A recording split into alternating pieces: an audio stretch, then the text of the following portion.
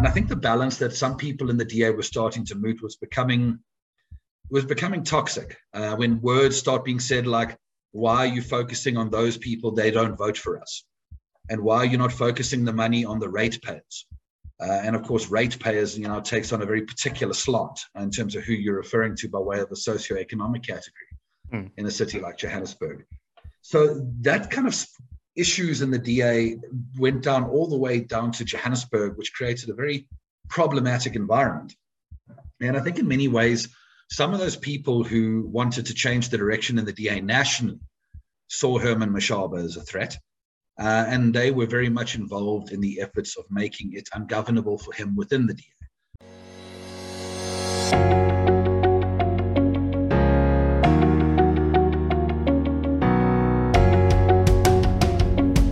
Hello, my name is Donald, and welcome to the #1 media company, Worldview. At Worldview, we explore everyone's perspectives on all things that can broaden our worldview. Today, we're chatting with Michael Beaumont. Michael's the CEO of the People's Dialogue and the chairperson of Action SA. He is the author of the book, The Accidental Mayor, Herman Mashaba and the Battle for Johannesburg, which is a very interesting read and take on the corruption within Johannesburg and the province and Gauteng as a whole. So I definitely recommend it to anyone. Michael, thank you so much for making the time to join us. Not at all. Thank you, Donald. It's great to talk about the book with you. So, Michael, can you give us an account of how corrupt Johannesburg was when Herman Mashaba took over? I mean, I've heard of stories of corruption in South Africa, but those stories in the book are just shocking. Can you tell our viewers some of those stories?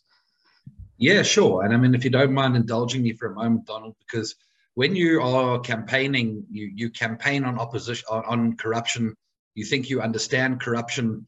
But the reality is when you walk into government in a municipality that had been run by the ANC for over 20 years, the point is we had no clue what we were walking into. The kind of depths and quantums of that corruption and just how systemic it was really blew us away. One of the first things that Herman Mashaba did as mayor of Joburg within the first 100 days was to set up an anti-corruption unit in the city, the first of its kind. He appointed a former Scorpion, General Shadrach Sibiya, to run that unit. And by the end of our term of office, it had racked up over 34 billion rands worth of cases under investigation. And when you just consider that is one municipality in South Africa, and you consider what that must be across the length and breadth of South Africa, it really is staggering. To answer your question about the kind of cases, it varied. It varied from the multi-billion rand cases like the smart meters in the city of Johannesburg or the MTC broadband project, where you're talking about 2 or 3 billion rand projects for the city, for which there was major problems, right down to the smallest level. When I say smallest, we should never take any form of corruption as being small. But, down to the level of, houses being sold illegally or old age home units being provided to unlawful beneficiaries for a few hundred rand. So it really was a staggering experience. But, unlike so many things in local government where, you deal with things that appear insurmountable, fighting corruption really required the basics to be in place and the political will. And I think if there's one thing, and I'm sorry, Donald, I'm going on, but if there's one thing that we should take from that, is that the fight against corruption can be won, but you need dedicated units that investigate these things. You need political leadership that lets those units do their work without political interference. And you need an institutional culture where people feel proud to be civil servants. And if we can get those three things right, I think there's a recipe that could work across South Africa. Yeah, Michael, back to the corruption. I believe, and you can correct me if I'm wrong, but the provincial government owed Johannesburg about 900 million rand. Yes, absolutely. And it's actually a common thing across South Africa, not just Johannesburg even, where the provincial government and national government obviously have lots of properties across these cities. Those properties attract rates, electricity, water, and sewer charges like any other property, and they get accounts like any other property. But what had actually happened is when you have municipalities being run by the same political party that runs these other governments, there's obviously a kind of like buddy-buddy approach. So while the average resident is mercilessly cut off for owing anything after the 30-day period. Here you have provincial governments and national governments racking up hundreds of millions of bills of unpaid money. And I think what really was of concern back then is if you go to those provincial and national government departments, they budget for that money. In those budgets, they will have payments for rates and water and electricity, etc., to the municipalities for those properties. And obviously that raised the enormous question, which we couldn't answer in local government alone, but where does that money go if it's not going to the municipalities? Hello, everyone. If you're interested in advertising on Worldview, drop us an email at worldview.help@gmail.com. We will send you an advertisement guide, which will include the rates and the process involved. A typical shout out for your company or project will be between 45 and 60 seconds. By advertising on our platform, you'll be supporting a company that wants to improve the public narrative. Once again, send us an email at worldview.help@gmail.com, which you can also find in the description below. Now, back to the interview. And obviously it was stolen. But Michael, and there's a story of a forensic team that went to a so-called or a supposed corrupt company, and they were confronted with people with AK-47s. Yeah, absolutely. There was an individual who was a very senior official in the city who was believed to have been involved in wrongdoing. There was an investigation that took place, and part of that investigation discovered that this individual owned a very upmarket kind of hotel in a part of the world in KZN, where immediately questions would be asked that if an individual is earning a certain amount per annum as a salary, even a very well-paid senior official like that, the idea that they would be able to finance and buy and renovate a hotel and spend that kind of sums of money obviously kicked up questions. So the same forensic team led by General Sibiya himself went to that location, and the story goes that they were approaching the building, and painters who were sitting on scaffolding literally pulled out military automatic weapons. I don't recall which particular weapons, I'm not that clued in, but essentially started to chase them. And if they hadn't been able to cross the freeway and flag down a police car, apparently they would have been in a great deal of trouble. It sounds like the stuff out of a mafia movie, but I'm afraid this is the state of politics in South Africa. And what I found very inspiring from your book is the fact that Herman Mashaba personally went with the police raids when they often confronted criminals. And it's sort of a very smart move from his side, because he inspired a lot of confidence in the troops and the police because they had lost so much confidence. Yeah, I mean, it was an interesting thing, actually. And I must tell you, his security detail were very unhappy about it. So they didn't think it was so smart, but those are obviously people whose job it is to keep him alive, which I must tell you, given the way we were exposing corruption and giving the threat we were presenting to the former political establishment in Johannesburg, they had a full-time job, I assure you. But yes, Herman did start leading those raids into abandoned buildings and being the first in the door and the last out and that kind of thing. And, while it took a great deal of work to calm down his security detail, what it did do is generate a confidence within the Metro Police. The Johannesburg Metro Police have a lot of very good men and women, but they've never really had strong leadership. And when Herman Mashaba arrived in 2016 and he partnered up with David Tembe as the chief of police, suddenly you had a Metro Police that was being bolstered by strong leadership, who was telling them to do what was right and not just what was politically expedient, who had their backs when they were doing their job, and who ensured there were consequences for those who gave everyone else a bad name. And little things like being first in the door and making sure that every time a Metro Police officer was injured or killed on duty, they were by their side or by their family's side. The confidence within the JMPD really started to increase. And this is an important question for South Africa, Donald, because our policing in South Africa is a major problem. With what we spend on policing and for what it achieves, it's a disaster. And one of the biggest reasons that we could see from the experience in Johannesburg is that if political leadership gets behind law enforcement, it resources them, it equips them, it tells them that you investigate every single person you need to without fear or favor or without political consequence, you can start to move to a situation where your police are effective and they have the support they need to do their job. Definitely. And Michael, there's also a story, and this is sort of indicative of the ANC's attitude towards South Africans as a whole. A story of a woman that did not have a toilet in her home, and she had to make alternative plans. Can you tell us that story? Yeah, it was actually in the run-up to 2016 election, where Herman was just the mayoral candidate back then, before he was the mayor. And as part of a campaign, obviously, you go to all these different communities and you get an important for the issues and the people and the vote-winning exercise. I think what was unique about Herman, and I say this with absolute confidence, is that he didn't just see this as campaigning and winning votes and then, to hell with it when you're in government. Those stories stuck with him. They haunted him, in fact. And, the particular story you refer to, he was in Alexandra, and the conditions in Alexandra, we know about the overcrowding and sanitation and the deplorable conditions. But essentially, we had this dynamic where where he walked up to a shack in the informal settlement with a delegation of people in his campaign.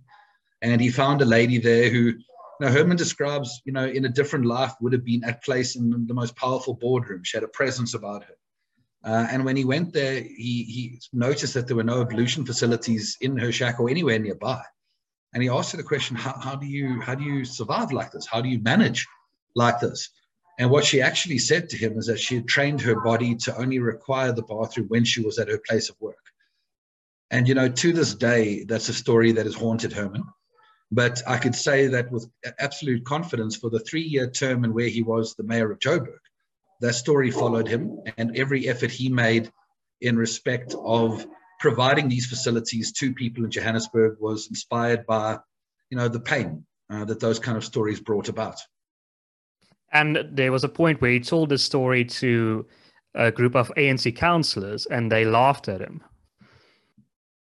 In fact, it was a State of the City address. I mean, it couldn't even be said to be an informal occasion. But he made it was part of a formal speech. I think it was in 2017 at the State of the City address, which is a very formal occasion attended by all the media and dignitaries and foreign diplomats. It's the kind of pomp and ceremony that happens in South African government when you have a State of the Nation address, but obviously at a smaller level. And in that speech, he told that story. And he told that story with the belief that it would be a unifying factor where all parties could understand why this has to be a priority of our budget going forward. And the ANC caucus of 121 councillors at the time burst out laughing.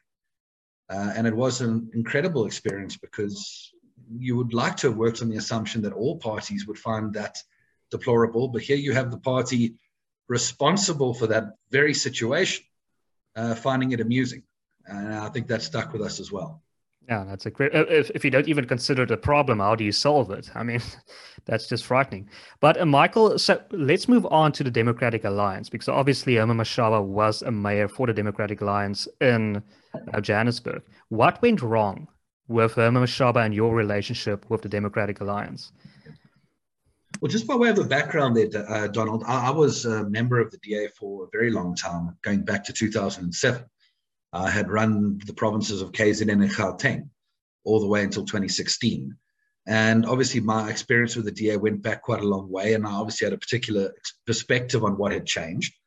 But going into the city after 2016, it was a high time for the DA. If you think about it, the DA was winning metros, it was winning more support from the ANC than ever before, the party was diversifying. People were excited about the DA for the first time, really. In 2016, and it had so much going for it. And I think particularly from our perspective back then, I'd been in opposition for 9 years when we went into Joburg, and suddenly my eyes were open to this fact, which is you can do more in one day in government than you can do in 9 years in opposition. Because when you bring down the role of the opposition to its core, it's about talking, and government is about doing. And the problems of South Africa need more doing. So, we had this incredible opportunity. And really what took place in the DA was a shift between 2016 and 2019 and beyond, which, even to this day, I battle to understand fully. But basically what that shift started to do was question the very project that had succeeded in 2016, that wanted to try and take the party back to being more of a suburban party, more towards its traditional base, etc. And that project increasingly became more challenging in the context of government, because here you have a city like Johannesburg where you've got vast problems, enormous problems. I mean, the toilet story I was talking about now is just one service delivery area that you can talk about across electricity and water and roads and housing and all these areas. And you obviously have more demands of your budget than you have the ability to meet with your budget. So you have to come up with a program of action. And Herman Mashaba's project was very much orientated to say we need to be a pro-poor city. And we need to make sure that we address some of these startling inequalities in Johannesburg, which are sometimes far worse than anywhere else in the country.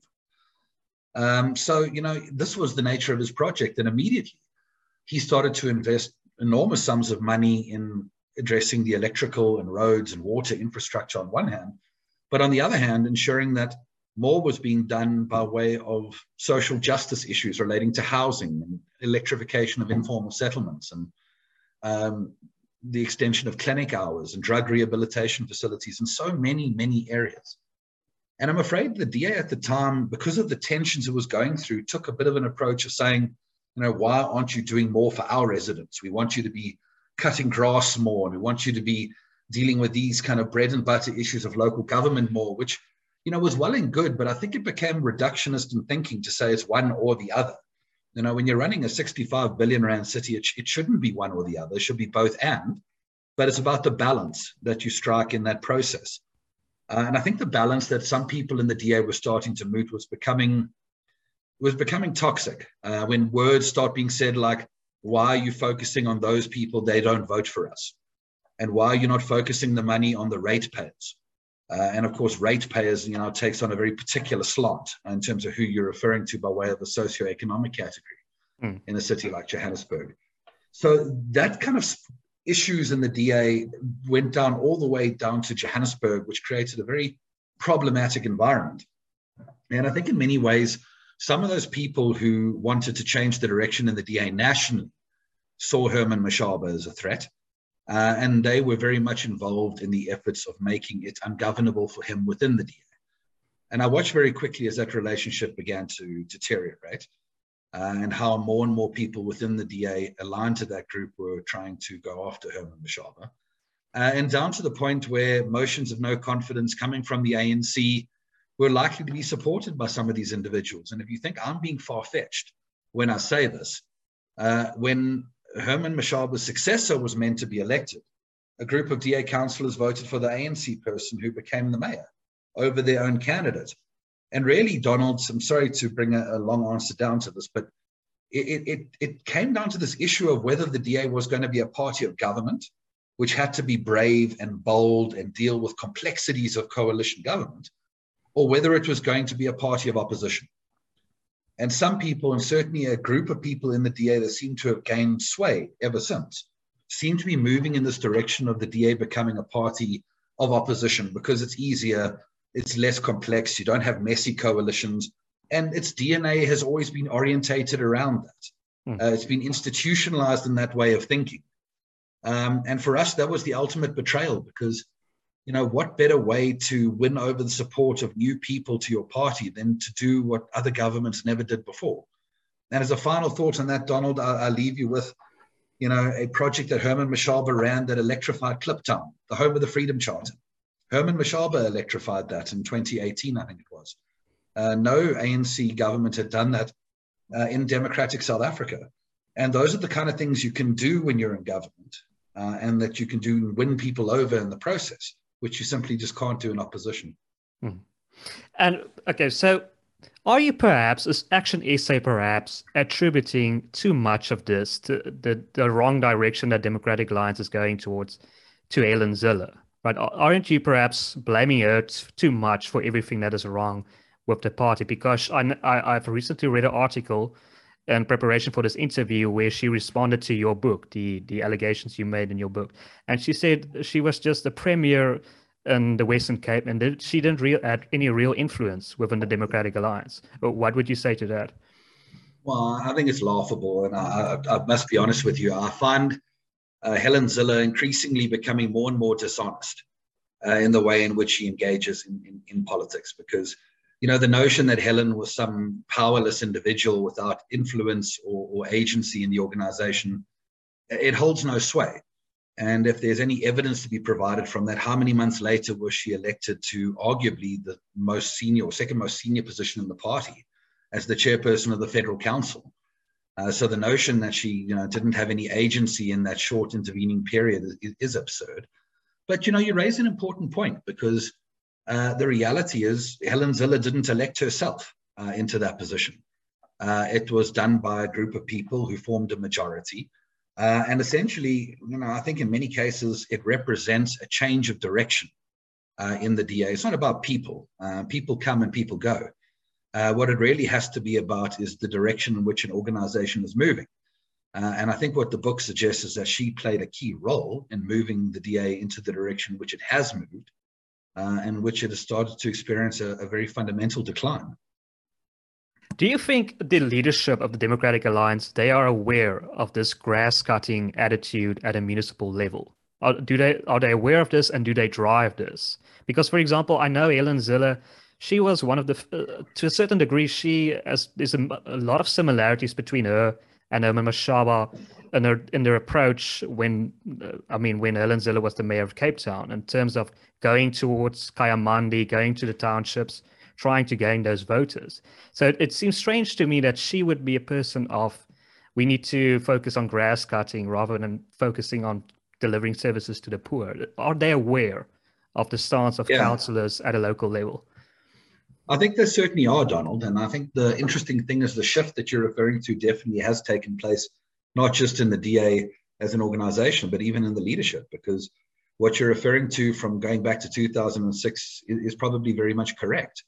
But the reality was, after 2016 and certainly after 2019, the DA underwent the shift to start talking about going back to its traditional base.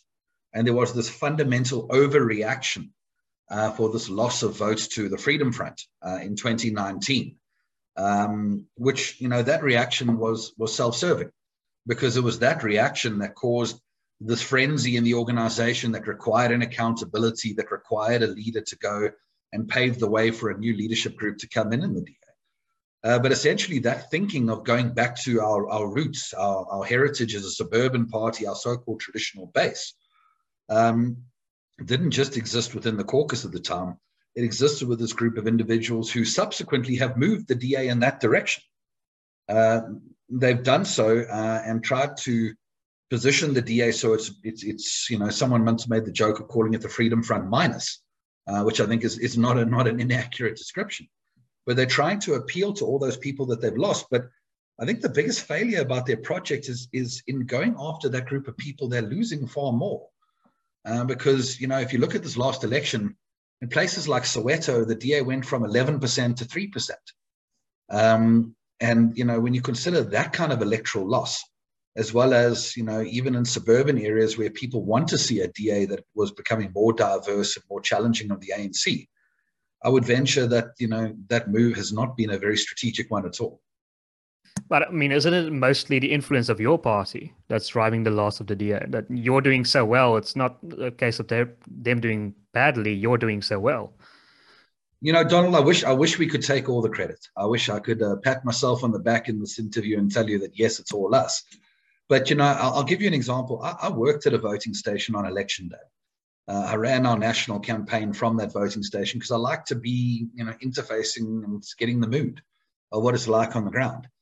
And in that suburban DA ward that would have been true blue DA for forever in town, I saw voters coming to the polls who weren't, they weren't aware enough about Action SA yet because of our relative youth, but they were actually in physical discomfort. They did not know what they were going to do with their vote right up until they walked in the gate.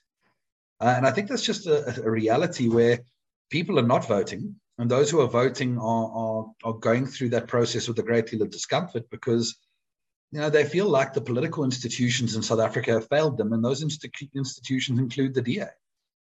I remember at one time when I was in the DA a long time ago, the most sought after stories by that so-called suburban traditional DA voting base wasn't the big stories of what we were doing to fight rates increases and the other kind of issues that would be their bread and butter. It was actually the stories about how the DA was growing in townships and becoming a more diverse party, because everyone understood that's what the DA had to go through in order to become the party that could challenge the ANC. And I think it's actually been the betrayal of that project and the alienation of that project in the eyes of so many people, where we contested and where we didn't, as a matter of fact, because the DA's declines took place outside of the municipalities that Action SA contested.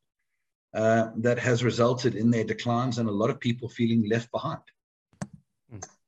Michael, is it mostly this change in attitude of the Democratic Alliance that's driving many former DA members to join your party? Or is there some sort of relationship problems as well with the leadership of the Democratic Alliance? Or is it both? It's obviously difficult to say. And I would say it's both, to be fair, because a lot of people who are joining us are talking about the direction in which the DA has moved. And they are talking about that direction as they never signed up for that. People are using that kind of phrase. That's not the DA that I joined. I joined a DA that promised that we're heading in that direction. And now they've done a 180, and that's not for me. And a lot of people have said that. But, the leadership issues definitely are in play, because it would be inaccurate to answer that question without saying that there has been a degree to which certain people have been pressurized or victimized, or how disciplinary institutions in the DA have been used to settle scores. Certainly that's the impression we get from a lot of people. And you often hear the DA saying, oh, they're leaving because there was a disciplinary against them. But the DA never brought those cases to finality. They never produced findings. And I think in many ways they wanted to be able to hold that over people's heads while they were in the party, and definitely when they left. Interesting. Okay, so let's move over to policies, the policies of Action SA. One very interesting one that I read on your website is the idea of electoral reform. Can you expand on for us the idea of electoral reform? What would we change in terms of our elections in South Africa? Absolutely. So, I think one of the biggest problems, and I don't think I'm being far-fetched when I say this, in South African politics is that we don't say who represents us. If you think about it, you vote for a political party and they decide who they're going to give you as a candidate. And the consequence of that is they give you the person that suits them to give you. And the way politics works internally for many parties is they're not looking for, who's going to serve these residents the best, who's got the most experience. They're looking at, who backed me in the last election and who's got my back in the next one. And that's why, in many ways, the public representatives that South Africans witness and what they will see in parliament and places like that are a race to the bottom, really, quite frankly. What we believe is the situation of direct election. We really think that voters should say, I'm voting for so-and-so as my member of parliament, my premier, my mayor, my councillor, my whatever. And the reason why we think that's so important is at the end of the day, it'll force parties to put up a much higher caliber of candidates, because actually voters will now be evaluating to say, I might not like that party, but geez, this candidate has done well in the past. They've served my community well. So it increases the bar a little bit by way of contestation. But also there has to be a more direct connection between public representative and accountability. And public representatives need to be operating in a space where if they vote to defend a motion of no confidence against, let's say, Jacob Zuma on the 7th tribe, voters should know that that's what their MP did with their vote, so that there is that mechanism of accountability, and a voter can say, you've lost my vote because of how you've done that. So people would potentially even vote less along a party line, more along community lines when it comes to those kind of considerations in the future. And we think that has to be the way forward. So would you be in favor of sort of a first past the post system? I think it would need to be a hybrid for what it's worth, because you can't deny South Africa's history. South Africa's political history does require us to have minority representation. And by minority, I talk about minority political views, whatever that may be, because there are a plethora of parties that represent niches of communities in parliament that have a legitimate constituency and deserve representation. But I think a hybrid model where you would take, a proportion of the seats of parliament and say half, and then another half for a proportional representation list would ensure that you get that kind of balance struck in the future. I think a pure first past the post system in a South African context may be a bit challenging. because what it would essentially do is disenfranchise all those votes in a 49, 51% kind of result, where the 49% would feel underrepresented. And I think with South Africa's relative fledgling status as a new democracy, that probably wouldn't be as politically beneficial or constructive as it might be in a context of the more established democracies. Mm. And you raised a very interesting notion in your book that you don't really see the point of provincial governments, and you might be in favor of abolishing them altogether and sending all those powers to a municipal level. Can you tell us your reasoning behind that?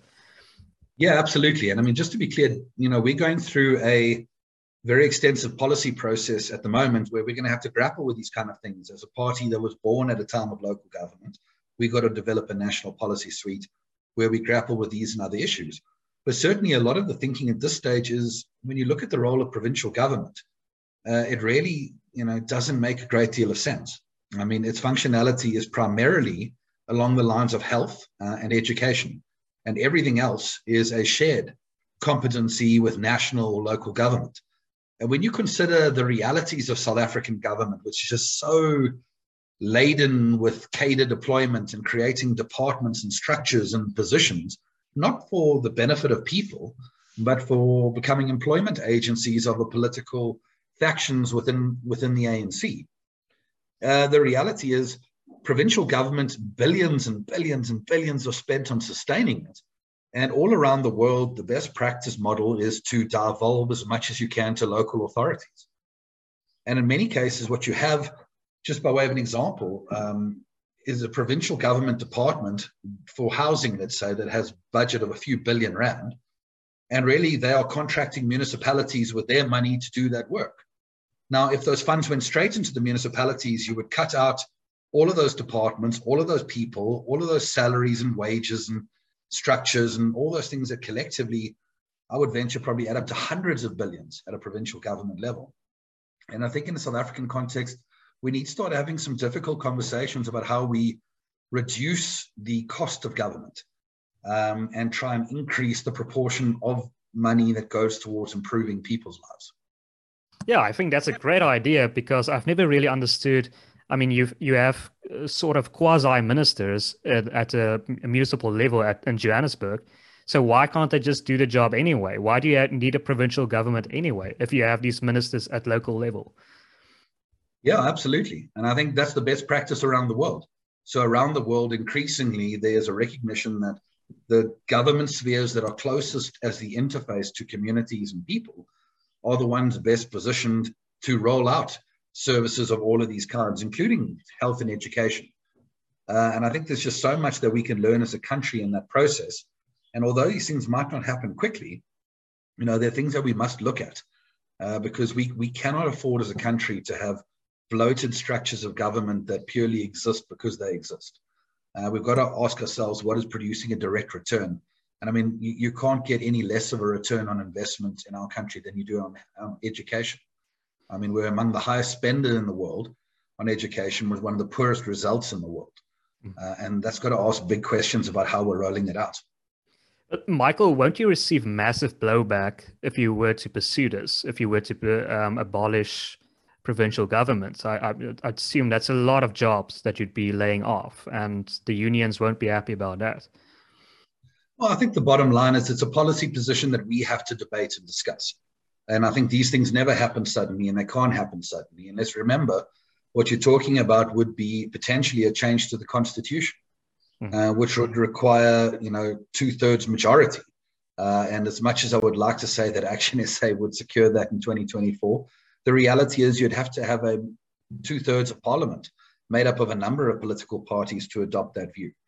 So I would venture that that's probably a long way out still, but at least if we have parties starting to ask these questions and engaging on the discussion, that's a positive in and of itself, because even in the interim period, we should start to ask, what does the ideal provincial government structure look like in a minimalistic sense? And I mean, it's a great answer to the problem that many people see here in the Western Cape. There's a growing movement for Cape secession, Cape independence. And the reasoning behind this movement is they don't see a future for South Africa. They see there's too many systemic problems. And this answer of abolishing provincial governments, sending more power to a local level is the answer to what these people are looking for, because they want some systemic structural changes. Donald, I mean, if the discussion is about devolving authority to local government and local spheres of government to be more effective, that would be well and good. But certainly what I do understand about that debate is genuinely people who think the Western Cape should become a separate country. And that's something that I think we would be very strongly against. I personally stand against that. And I do not think now is the time for South Africans to start talking about, taking, corners of the country and separating it off. We have very challenging problems in our country that we need to work on resolving. And that requires everyone in our country being involved in that process. But the Western Cape is very much part of our country. It needs to remain part of our country. And it has a lot to contribute in the process of fixing South Africa. And that's a project that everyone needs to be involved in, because you can't regard a province to be a place where people can just go and pretend like the rest of the country doesn't exist. The problems in this country affect everyone in this country, and that's why it needs to be a collective thing to work on it. And I understand your position. I'm just trying to explain their reasoning. They're looking for big changes, and the great thing is you're trying to find those big changes. And that's perhaps why they not see Cape independence, they would vote for your party, because you're offering those solutions. No, if we're going to be talking about a system of directly electing people, and if we're talking about a system of increasing the effectiveness of local government, then those are principles that we stand for. But in our view, it must always be within the framework of a unified South Africa. Okay, so another issue, race-based policies. Can you perhaps explain your party's position on, for example, things like BEE and race-based policies in general? Absolutely. So, Donald, I think the most important precursor to this conversation, and I mentioned a bit earlier, is that we were obviously a creature born of local government. We have a local government manifesto. We've emerged from 2021 and we've recognized that building our national policy suite is a big priority for us. And we have specifically said that our policy suite needs to be brave and bold, and it needs to come up with hardcore alternatives. So part of which is to say these things are under construction. But the things that we certainly can comment on in the meantime is to say that these policies haven't worked. They fundamentally have not. And I don't think there's any South African who believes that. And I really think there's been a terrible sleight of hand performed by the ANC in this process, where the idea of being against BEE or affirmative action as they are currently constructed is regarded to be anti-transformation. But actually, if you look at some of the strongest critics of these policies, it is Black South Africans who are qualified and possess the means to be able to tender for work and to contribute economically, but they're being locked out because the system is actually not about transformation of previously disadvantaged people. It's become about transformation for politically connected people over and over again. And, I think, to be fair, this part of the commentary is, it's common cause. I think a lot of people say these things. What I'm saying isn't, going to be groundbreaking. I think from an Action SA point of view, we want to develop the next part of this answer. And that's the part that we want to be groundbreaking. So then what replaces it? Because what does differentiate us from a party like the DA, for example, is we do not believe that you can just say then race doesn't exist and we must just carry on with poverty as a proxy and all these things. The reality is we have a history in South Africa that has been fundamentally driven to create racial inequality.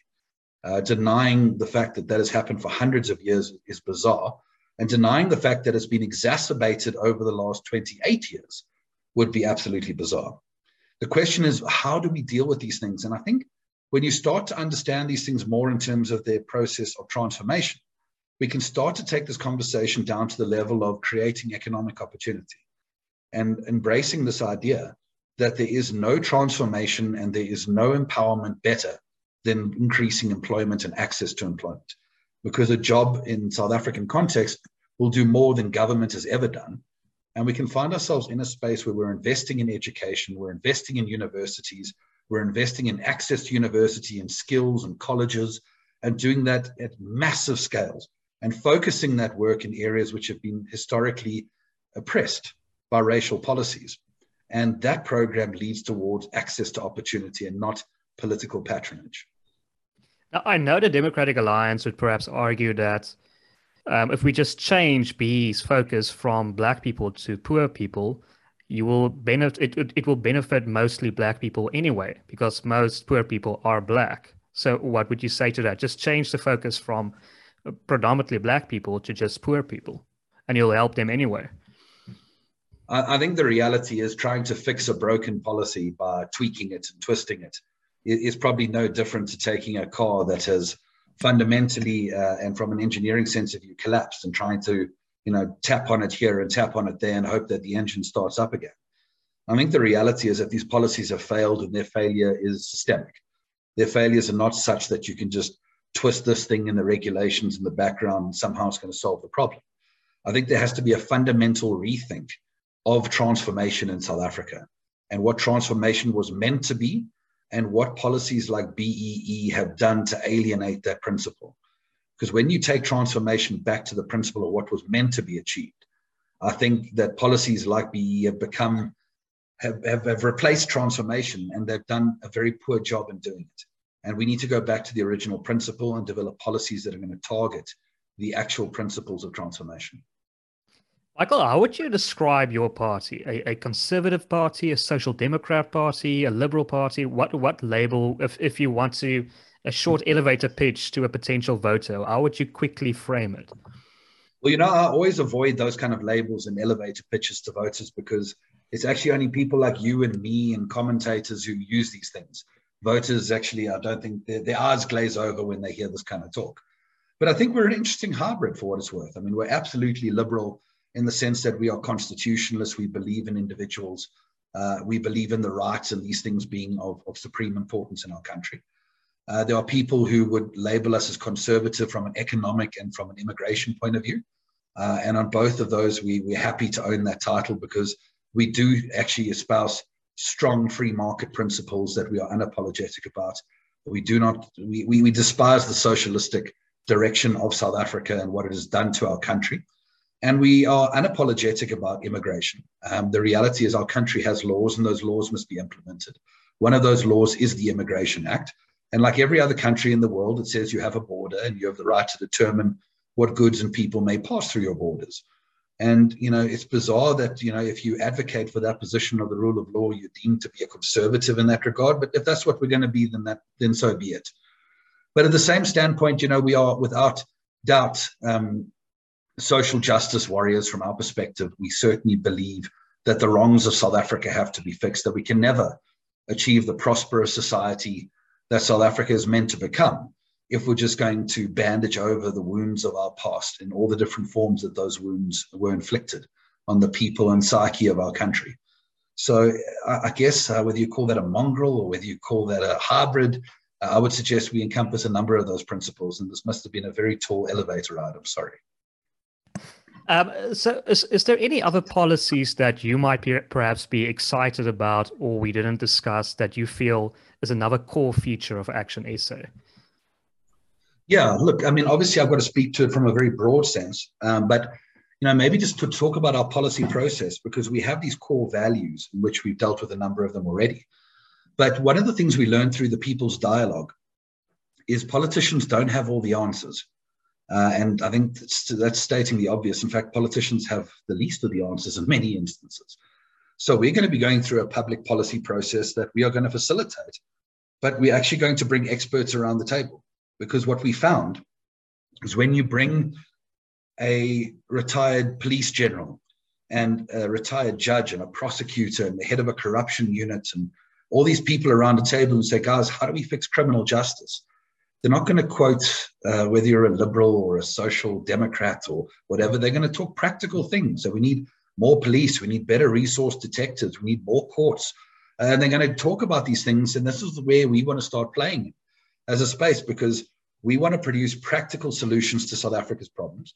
We don't want to be ideological in nature. There's a role for ideology without any question, but actually South Africa's problem needs real solutions. And we want to play in that space very much. And I think from our point of view, it's got to be about the economy. I think we're going to take a very interesting position in terms of the rural economy. I think South African policy has forgotten about these rural areas. They just want to talk about the metros. well and good, and urbanization is undoubtedly a trend, but it is also a trend because we are failing in terms of a rural economy. And I think a lot more needs to be done in that regard. Education is going to be an absolute cornerstone for us. There has to be a fundamental overhaul and revamp of our education system and of our entire criminal justice network. And I think those are going to be the areas that we're going to press on above all else in our policy process.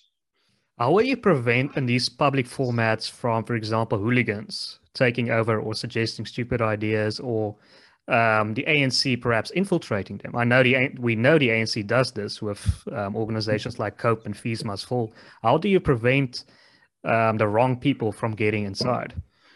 Well, I can tell you, we already being infiltrated left, right, and center by people in all sorts of parties. And that's the reality. When you win large swathes of support from long-established political parties, that's the consequence of which you have to deal with. And we are dealing with it, and we have our systems in place. I think the reality, though, is you've got to watch these processes and you've got to construct them very carefully. We're a new party. We're building institutions, but we must always be very mindful that every time we're doing things for the first time at the moment as a new party.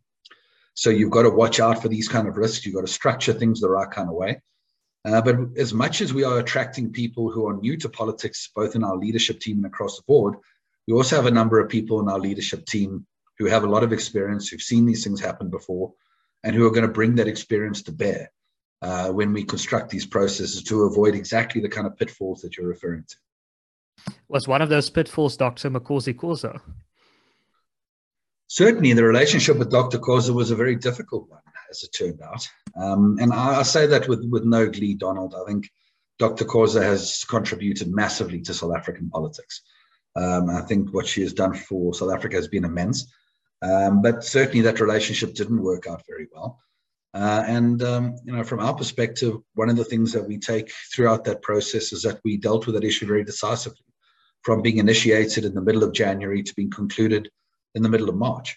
I would suggest to you that as a new political party, we outperformed long-established parties who would take years not to deal with that kind of situation. So from our point of view, we regard that to be a good testing of our disciplinary processes that prove to withhandle the pressure. One of your attempts to fight infiltration, the fact that you don't have a deputy president of Action SA? No, I wouldn't say that is specifically an issue, and I don't think there would be any view towards a deputy presidency creating that kind of risk. For what it's worth, the argument goes both ways. It's great to have a strong and diverse leadership team, and if you have a deputy president who can have a big public profile that can be in a different part of the country to your party president, these are positives and they have their virtues. Obviously, the internal politicking of a political party that's created with deputies and their expectations of succession and that kind of thing is a long-established issue in South African politics. So there are definitely downsides of that as well. But these are all things that we're going to have to consider in the ongoing development of our constitution. Our constitution has gone through a few iterations already. And no doubt when we go to our first elective conference, these kind of things will have to be aired and ventilated by a whole lot more people than just me. As CEO of the People's Dialogue, how prominent was the issue of illegal immigration? Because it feels to me, by political analysts and politicians in general, that issue is very underrated. And there's a bigger favor out there to address that issue that's often commented on.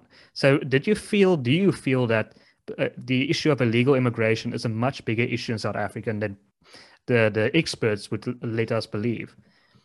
Absolutely. In fact, Donald, I'll take us back to the book to tell a story from the book, if you don't mind, because this is actually how it all began.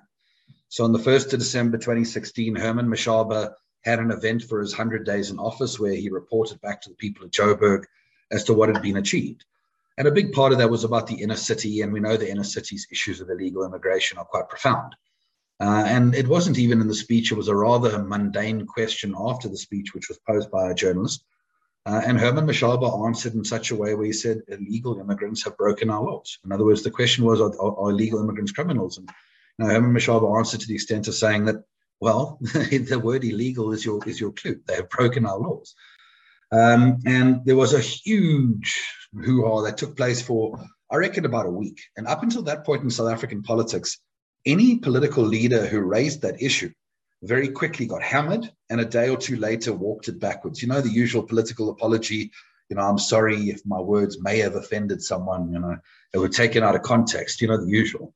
But Herman Mashaba, not being a politician, turned around and said, sorry, guys, but this is the truth. This is a very serious issue, and it needs a voice in South Africa. And I mean, for a week, we went through hell. And I can tell you, from someone who'd been in politics as a career politician all my time, we thought we were losing that battle because of how the commentariat and talk show and everyone was just hitting us day after day. But something very interesting happened about a week later. And that's that the ordinary man in the street was stopping Herman Mashaba saying, thank you. Finally, someone is standing up for this issue. And in many ways, that has been the public response. And in fact, the reality for many people and organizations who talk about illegal immigration now and do so politically for benefit, they do so arising from Herman Mashaba's bravery to confront that issue. Because there is a group of people in South Africa who are aggressive. If you raise those issues, you're a xenophobe. But the reality the world over is that if you walk into most countries in the world that are successful and have a rule of law, and you do so without paperwork and without permission, you're not going to be treated very well at all. And as a country, we need to not deal with our law selectively. There is an Immigration Act, and we cannot adopt the position that our focus about immigration should be to talk about how we ignore the law. I think that was an interesting experience from that time. But Michael, how do you walk this fine line of not encouraging vigilantism, people taking the law into their own hands and trying to force illegal immigrants out of the country? It is a fine line. It's a tightrope, actually. And it's something we deal with all the time because, we communicate on this issue, almost every other day to affirm the following position. And that is to say, we want people to come to South Africa.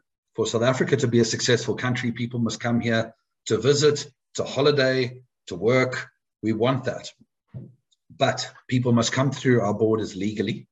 And when they are here, they must obey our laws. And that is how we crystallize our position on immigration down to the most fundamental essence, which is all about the rule of law.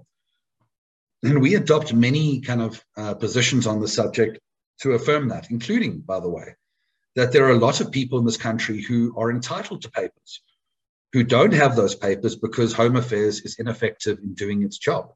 And those people deal with terrible situations where they're abused by law enforcement and landlords and everybody else because they have no recourse. So there's many issues like that we speak to, and including, by the way, speaking publicly against outbreaks of xenophobia and xenophobic violence, which we do on a regular basis. But we continue to operate what we regard to be as the reasonable middle ground in this process, which says that we are a party of the rule of law. There is this law. It's a law that is for every country in the world. It's not just for South Africa. And it must be implemented. And the people on one side of us who says that makes us xenophobic, and other people on the other side who want to take the law into their own hands, to us, those are the extremes, and we will continue to operate that middle ground. Would you like to build a wall, and is Zimbabwe going to pay for it? Yeah, I think any wall that Zimbabwe can pay is not going to be a very effective one. But no, I don't think walls are regarded to be effective solutions anywhere the world over. But having said that, there's no question we've got to look towards solutions. We have a huge amount of border. We rely very much on natural borders, like rivers, etc., in our country. But we do need to find intelligent ways of managing our borders. And I think one of the great things about being where we are as a country is the world over is filled with examples of countries that were where we are now, and who did things and that succeeded and that they have improved. And we can learn from all of those countries in exactly this kind of question. Okay, Michael, I see our time is running out. I want to thank you so much for making time out of your busy schedule to speak with us. My last question before I conclude, what is your predictions for 2024? What do you see the predictions for Action SA and for the ANC? Well, I think the first thing, Donald, we're in an interesting political time in the sense that people who know what they're doing are not making projections anymore. Because the politics is just so unstable. And we saw this even in 2021 and since then. But certainly, I think at a very broad level, the ANC is already under 50% in this last election. And I think they will remain far under 50% in 2024. The real question, which I think has to seize us, is whether or not there can be a body of political parties that can be unified in the principle of South Africa needing to remove the ANC at a first level and achieve change that is positive for South Africans at a second level, that can work together to implement that on the back of a 2024 election result. Because if we're all very honest with ourselves, the reality is that there's no single political party that can remove the ANC and replace it. That's not the reality. And in fact, there's a wonderful analogy about the wild dogs taking down the buffalo, which is an appropriate analogy because anyone who's ever seen wild dogs hunting, it's messy. It's not a pretty spectacle at all. But neither is the opposition space in South Africa. But each one of those wild dogs in this metaphor is a political party and has a role to play. They have a constituency, and collectively, they have a task, which is to remove the ANC. And I think there needs to be much more conversation amongst like-minded political parties about how we can operate in that space, how we can reduce the extent to which we contest one another and focus our important work on creating a viable alternative that inspires. The only way a 2024 outcome is going to achieve change for South Africans, Donald, is if we inspire the millions and millions of people. In fact, 56% of people, I think, in this last election who were registered and didn't vote, and the millions more who aren't registered and not voting. And the only thing that's going to inspire those people and activate is a belief that there's a viable prospect of removing the ANC. And I think that's the conversation that has to take place. Absolutely. And yeah, it's so inspiring to see Action SA taking a leadership role in these conversations. And thank you so much, Michael. Thank you so much for your time. To our viewers, you certainly enjoyed this content. Please consider liking this video, sharing it as widely as possible, and subscribing to our channel. My name is Donald, and you've been watching Worldview.